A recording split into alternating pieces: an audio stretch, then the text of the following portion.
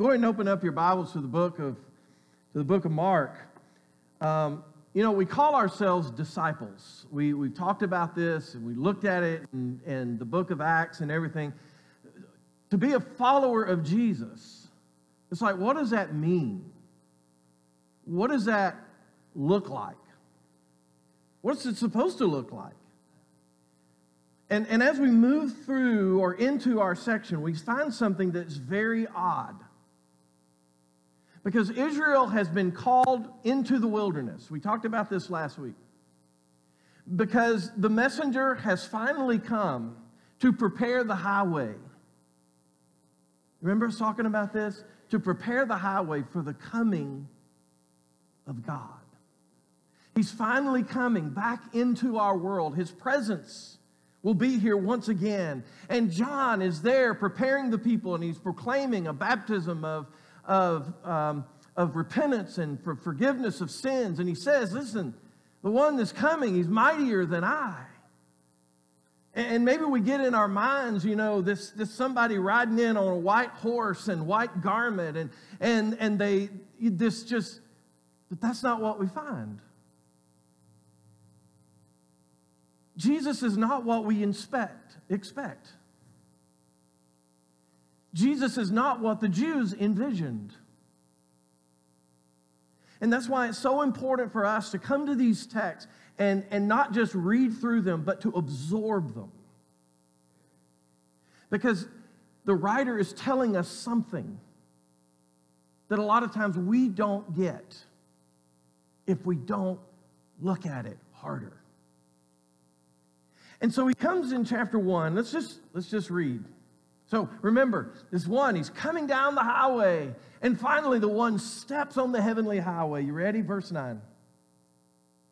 In those days, Jesus came from Nazareth of Galilee and was baptized by John in the Jordan. And when he came up out of the water, immediately he saw the heavens torn open, and the Spirit descending like a dove. And a voice came from heaven, "You are my beloved Son. With you I am well pleased." Now, if you've never read this story before, be honest, is this the way you thought the whole thing was going to go down?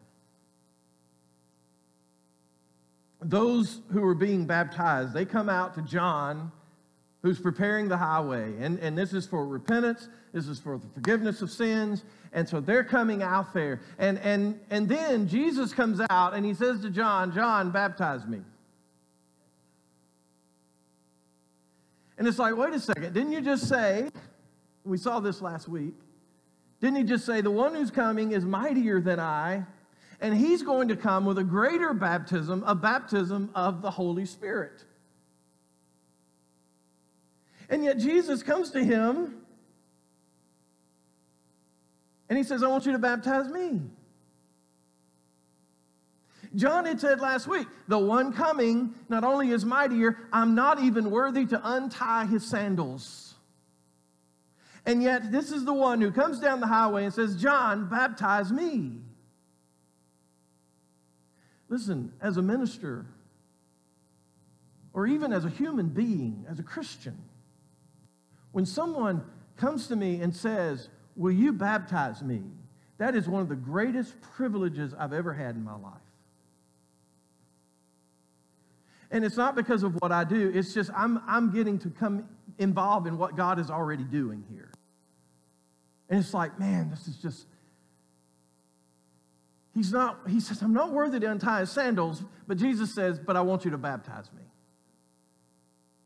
Jesus does not come in royal pomp, folks. He does not come in a parade.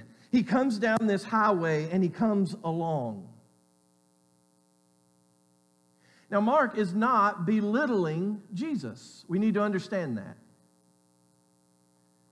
He wants us to pay very close attention to the details. And one of the details that he has just given here is that the skies are torn open. Listen, Mark uses something that Matthew and Luke doesn't use. It just says opened. But here we see something that is different. We see that it is ripped open. Now, I want to illustrate to you why that's such a big deal, okay? Adam, go to that door. Don't exit. The one on the left. All right, there's a key. You know where the key is? All right, open the door. And then just stand there. Just open it. That's cracked. All right, open it. Open it. All right. We'll let our visitors see all our junk back there. All right, so I want someone else come up. Come here, Paul. All right, turn towards him. I want you to rip it. Rip it. However how you want to rip it, brother. All right, now, that's being torn, ripped, that's being opened. Adam, put it back the way it was. Okay, you can sit down. Paul, I need you to put that back the way it was. Yeah, it doesn't work. Yeah, that's the closest. You're gonna need some tape. Yeah. Some glue. You can keep that if you want. All right. You can sit down. Listen, when something's opened, it can be closed. Right? We just demonstrated that. It can go back to its form. When something is ripped, you take a clothing and you rip it. You can't put it back into its fibers. What Mark says here is that when Jesus came, he ripped the heavens. It's like he says, I ripped the doors, the hinges off of the doors of heaven. And we talked about this in class this morning. There's only one other time that Mark uses this word for torn. And it's at Matthew 15, at his death, the curtain of the temple. It is ripped, it is torn from top to bottom. And both of these have to do with Jesus. Both of these have to do with the presence of God. One of those has to do with God's presence coming into the world. The heavens have been opened, and God finally comes down the heavenly highway, as Isaiah spoke. And this other one, we see that the temple, it was open in the Holy of Holies. Folks, people couldn't go back there. Only the high priest, once a year, and he had to be very cautious. It was not a healthy thing to want to do. And what we're seeing here is because we're not allowed in there. That's where the presence of God was, even though the ark at this time was gone. It was lost. But what he's saying here is that we now can come into the presence of God, and there is no more barriers. It's been ripped. It hasn't been opened to be closed later. It has been rended open. This is such a big thing. It is the actual presence of God. And so what it goes on to say in our text is that the Holy Spirit descends, right? And it says that he descended. He literally, if you look at it in the intensity of the Greek, it says the Spirit literally went into Jesus. And it is a hyperlink. We talked about this in class to Genesis chapter 1 and verse 2. As the Spirit is there hovering over the waters, ready to create life. So here is the Spirit of God hovering over the waters, ready to bring new creation, new life. And finally, the Father speaks, right? He says, "This is my beloved Son, in whom I'm well pleased." And this whole idea, we looked in class when we talked about Psalm chapter 2. Oh, man, such a powerful text. It's saying, listen, this is a prophecy that Jesus is the chosen, the anointed. He is the King, the one that God has chosen, God's representative. But ironically, this whole, enthronement thing that's happening here, it was private. And you're going to see this as we go through Mark. It's like Jesus is showing himself to be God. He is King. He is the Messiah. And all the way he does this. Shh. Don't tell anybody, though. And here we see that only he is being able to see. Now, later on, the Father's going to say this again about the Son. And this time, it's at the Transfiguration. And he only allows Peter, James, and John. They're the only ones to come. The other apostles are not invited. And they see this, they hear this, and when he comes down, he tells them on their way down, listen, shh, don't tell what you've seen. Not until after the resurrection. He will be hailed as the King of the Jews, but in a mocking way. They had no idea the actions that were happening right here at Jesus' baptism. And the great enthronement of the King is going to come in a most unexpected way. But right now, there's no fireworks. There are no parades. There's not a group of people who are standing on the shore and singing and clapping and celebrating with the one who has been baptized. But rest assured, the kingdom of God is breaking into our world. Well, let's talk about the Holy Spirit for a moment. We mentioned back in verse 8 last week, and John says, the one who's coming, he brings a baptism of the Holy Spirit. Now, before we can partake in this baptism of the Holy Spirit, Jesus had to die and resurrect and ascend into heaven. And we see this in Acts chapter 2, and finally the Spirit of God comes. The Spirit is sent, if you read Acts chapter 2. And now we see that when we're baptized, and we are baptized in His name, something happens. We now, as we come in repentance, as we come in trust, we bear His name, and we too have been washed. And again, the heavens are ripped open, and God's Spirit now descends, and He dwells in us, not around us, in us. And God looks at us and He says, you are my child. You are my beloved Son. N.T. Wright says we should take that and we should insert our own name.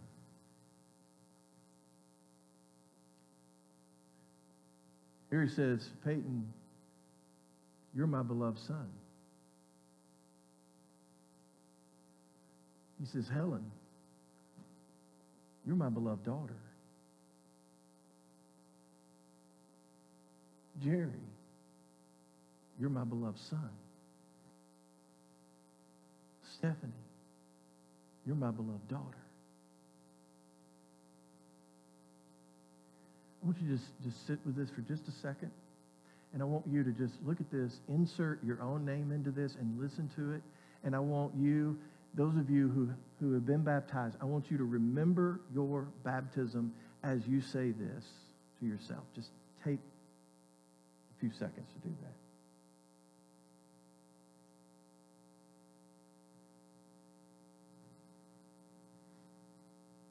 Paul says, and because you are sons, that God has sent the Spirit of His Son into our hearts. And notice what He cries out from within us. Abba, Father. Well, we're not finished. Spirit sure isn't finished. So we go back into our text. Notice verse 12. The Spirit immediately drove Him out into the wilderness. And He was in the wilderness 40 days, being tempted by Satan. And He was with the animals, and the angels were ministering to Him. Something interesting has happened here after Jesus' baptism. The Spirit that is now dwelling in Him it drives him. Mark uses a word that Matthew and Luke doesn't use. It drives him into the wilderness. Now, the question is, why? Why is he being driven into the wilderness? It's to be tempted. Or as we talked about in class, it is a time of testing. Listen, Mark, and we really poured this out in class, Mark wants us to see the Exodus. This is the Exodus that they had all been waiting for. The Jews were expecting a second Exodus to come out in the wilderness. We saw that in Isaiah 40, verse 3. There's going to be a messenger. He's going to come, and we're building this highway and everything else. And it's going to be greater than the first Exodus.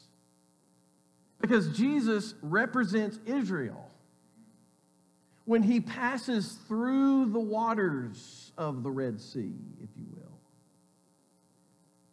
And God leads Israel out to be tested. Remember that, right? How many years was Israel tested? Anybody? 40 years. How long had Jesus been tested? 40 days. Folks, these are not coincidences. These are not coincidences. Listen, you know what Mark is doing? It's exactly what we talked about last week. He is reenacting their movies. This was their stories. This was their narratives. But Jesus does what Israel failed to do. He goes into the wilderness and he passes the test. Folks, this is so important for Jesus to go there, because if he doesn't, it's up to us. And how many times have we seen as a church, as we've been reading through the Old Testament this year? I mean, we've just seen this over and over again. Israel fails. A new generation rises up. Israel fails. The flood destroys the earth. The people fail. And finally one comes and he passes the test.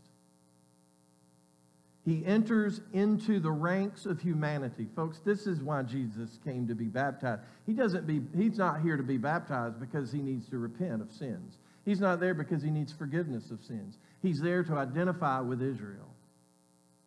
That he's going to pass through the waters. He's going to live their story of Exodus.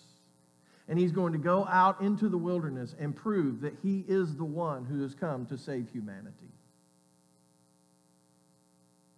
And Satan's going to continue to hound him even after this great temptation. But the ultimate victory, it was coming. Now, if you understand this narrative, you understand that your baptism is a glorious moment. Listen, you got to see this. It's pointing out baptism. And those who are thinking about baptism, I want you to think about what's happening here with Jesus. We're supposed to see this and to see that this is a glorious moment. I remember my baptism like it was yesterday. It's been over 30 years. Maywood Christian Camp. I remember what part of the water we went into. I remember the person who baptized me. I remember people I had conversations with right after. I remember that day because you know what? I think we're supposed to remember. But I also remember something from that day, and I'll confess it to you. I thought when I came up out of the waters, and I remember talking to someone about this, I remember thinking, I wish I could die right now. Anybody else think that? I wish I could die right now. Because you know what? This way I know I'm in. Folks, that is not what baptism's about. And don't get me wrong, we don't fear death. We don't fear death as we come out of those waters. But we are meant to pass through the waters and go into the wilderness. We are supposed to have our time of testing to see what we're made of, to see if we truly love the Lord our God with all our heart, soul, mind, and strength. Because if we are a part of Jesus' baptism, what we're a part of is the Spirit of God in us, empowering us. And we know that whatever tests we have out in the wilderness, that we're not abandoned. Sometimes we as Christians, we feel like, you know what, I feel like I'm going through this alone. And we're not. In fact, if you look at the text, what does it say? It says that the angels ministered to Jesus. The angels ministered to Jesus while he's in the wilderness. Now, folks, I'll tell you, I've studied angels over the years, and I don't know a lot about them. There's a lot of mystery with these creatures. But here's what I do believe. I believe that angels minister to those who are God's children. There we go. Hebrews 1:14, what does it say? Are they not all ministering spirits sent out to serve for the sake of those who are to inherit salvation? The Spirit, right? So they are involved in spiritual warfare. What does that entail? I don't always know. But I know from the book of Daniel, there's a lot of things going on in the nations that we don't even see and we don't even understand. And this wilderness wandering that we have, listen, there is a battle that's happening, and it is a spiritual one. What does Paul tell us? He says, put on the whole armor of God that you may be able to stand against the schemes of the devil, for we do not wrestle against flesh and blood. That's not what we wrestle against. But against the rulers, listen to that, against the authorities, against the cosmic powers over this present darkness, against the spiritual forces of evil in the heavenly places. But because of Christ's victory, I do not fear the wilderness. We follow Jesus into the wilderness so we too can resist Satan. And the only way we can resist Satan is by the indwelling of the Holy Spirit that is in us. Go over to 1 Corinthians chapter 10. You got to see this. Oh, this is so good. I tell you all the time, this is not two books. This is one book. And they go back and forth, back and forth. And you tell me how the New Testament writers thought in these terms. All right, so we look here in verses 1 and 2. He says, for we do not want you to be unaware, brothers, that our fathers were all under the cloud and all passed through the sea. And all were baptized into Moses in the cloud and in the sea. All right, you see this. And so what he's saying here is, just as baptism symbolizes us being baptized in Christ, we come through Jesus. He's saying that Israel's salvation from Egypt, that's what he's talking about, Egypt, they came through a baptism that came through Moses. And he's speaking about going through the waters. And he goes on to describe Israel's journey. And what he says as he keeps going is, don't be like Israel. Don't be like these people we've been reading about as a church. And he says we don't have to be like them. And the reason is because we have something they didn't. And that is an empowerment of the Spirit of God. Look at verse 13. No temptation has overtaken you that is not common to man. God is faithful, and he will not let you be tempted beyond your ability.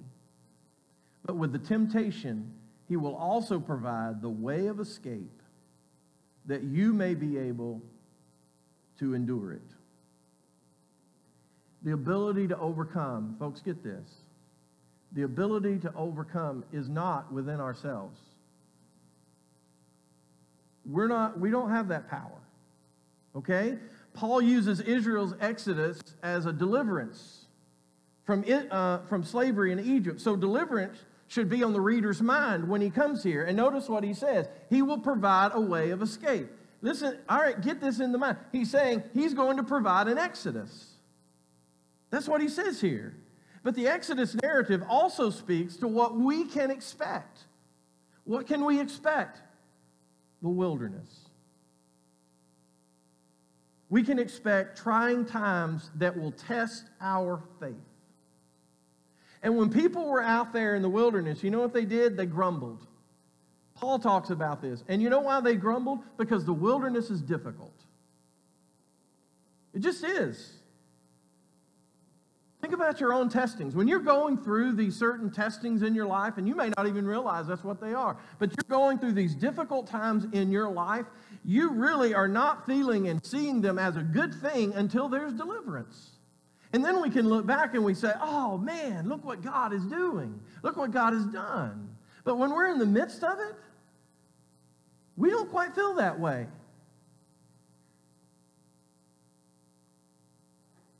I can think of many examples in my own life, in ministry, where I'm being tested. I know I am. And I pray. I remember being at one place, and I prayed for an entire year. I've told y'all about this before. God, get me out of here. And he did. And he took me to the best place I'd ever been at that point in ministry. And I look back and I see how all these things, the dominoes just started to fall. I didn't see them quite, but at the end, I see it. I see it. I'm going through wilderness now with my back. Try not to complain about it, because the fact of the matter is, I know some of your wildernesses. I know there's people in here that's gone through or going through cancer treatments right now. We've got people who are not in this room right now because they're in Houston. Liz Rakes, Sandy Harrelson, Tom had already done this. Listen, we got people that have gone through some stuff. There are people that are struggling. They're struggling with their marriages. They're struggling with their children. There are people who are probably struggling from financial setback they never saw coming. Maybe there's somebody who's trying to overcome some kind of addiction in their life, and they are in the wilderness. And it's in these extreme moments that our faith is tested. The idea is that there is a way of escape, that he provides an exodus. But in order for us to happen, listen, when we're in the wilderness, we have to trust God.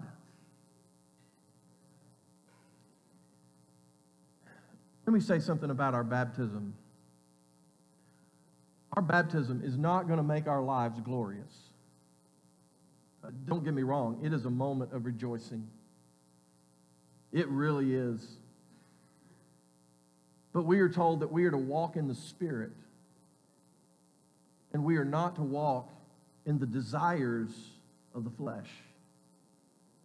That we are to be led by the Spirit. Listen, that's Scripture. You be led by the Spirit. Because if we rely on our own power, if we think that it's within ourselves, we are going to fail. And we're going to turn it into something, rather than faith, we're going to turn it into rules. But what does it mean to walk and be led by the Spirit? We hear this sometimes. It's a great question. One thing that the Scriptures tell us is that we can have this fellowship, this communion with the Spirit of God. But we also realize that we can quench the Spirit. That means that we can resist the working of God in our lives. Resist His work in us and among us, as Acts chapter 7 mentions. In fact, we can even deny the indwelling Spirit of God. We may affirm His work in the Word and its truth, but at the same time, we deny the inner guidance of God. And that's just false beliefs. The Scriptures use a megaphone. It calls out from both Testaments, calling out to us that the Spirit will come, and the Spirit has come, and He's not just going to live around us. He's not going to just give us more rules. He's going to give us the Spirit. But we've got to work in cooperation with the Spirit, and we've got to stop resisting it. And in order for that to happen, we've got to stop rebelling against God. You say, well, I'm trying to follow God the best way I can through His Word. Listen, if you're resisting the Spirit and His inner working, you're resisting God. I'm sorry. The Spirit bears witness of our own human spirit that we are children of God. I don't know about you. I need that sometimes. You say, yeah, come on, you're the preacher. Uh-huh. Yeah. Listen, we bear a lot. We have a very serious responsibility. I sometimes need to know that I'm God's child. And I need this because, listen, if I'm continually worried if I'm saved or not, I am resisting, I am quenching the Spirit of God's work in me. Just am. It's man, not God, who creates fear. Look at the scribes and the Pharisees. What do? They take God's word and then they just add more laws on top of those laws. People are afraid to do anything. And what do we do in our culture? We do the same thing. We take things that God's word says and then we come up with all these things that, well, listen, you can't do that because, well, I don't have scripture for it. But listen, you can't do that. And we add laws on top of laws of what we think is right and what we think is holy. And what we're doing is we're quenching the Spirit. And we believe that the way to God is just by keeping more laws.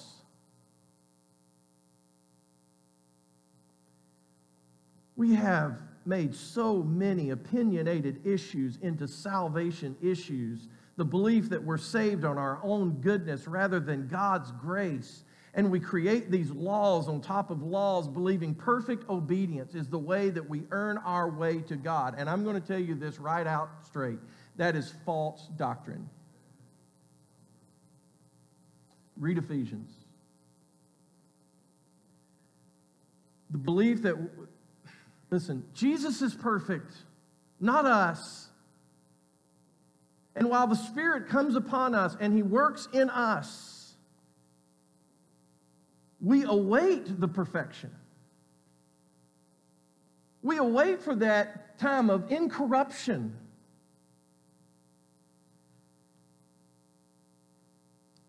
Until then, God does not require perfection. He requires faith. He requires trust. Do I trust God or am I trusting myself to obey perfectly? Well, does that mean we should? No. But if you're trusting that, you're quenching the Spirit. I'm sorry, you just are. As we grow in our faith, what does Paul say about the Spirit? Think of the metaphor that he gives in Galatians chapter 5. He says, it's a fruit. How does fruit happen? Does it just, wow, it's all mature? It is a process. It has to be cultivated. It has to be worked. It has to be watered.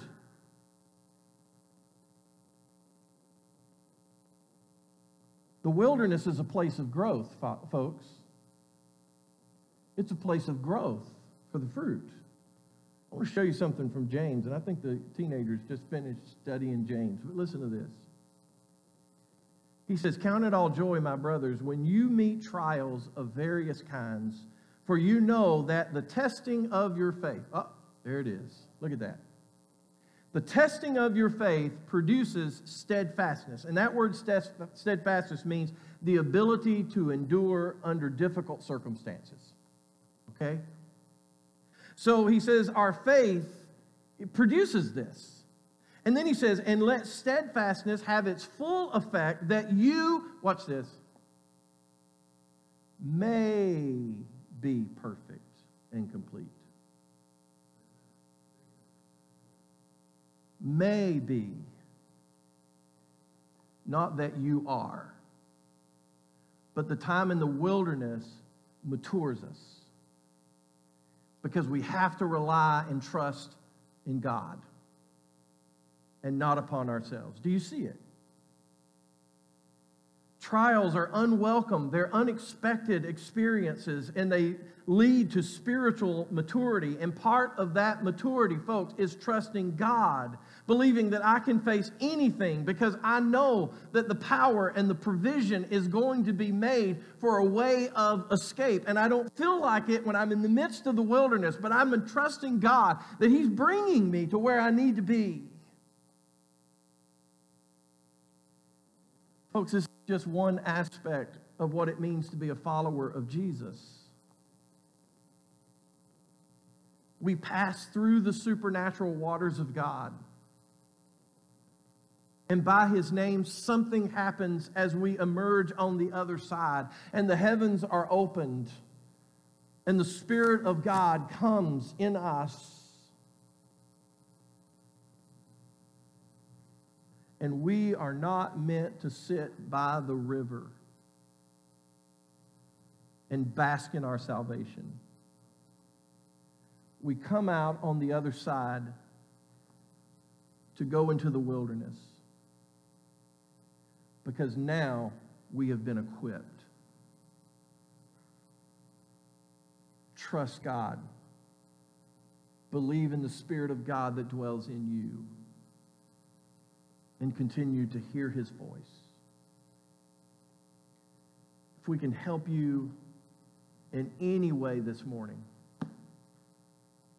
whether it's you're ready to pass through the waters yourself, or whether it's something that, you're going through the wilderness. Listen, God does not intend for us to go through the wilderness by ourselves. He put us in community. Let us pray with you and for you. Because we believe in this God. He is a great and a powerful God. And we are so thankful to Jesus Christ, who went through the waters before us so that we follow Him. If we can help you in any way, come as together we stand and as we sing.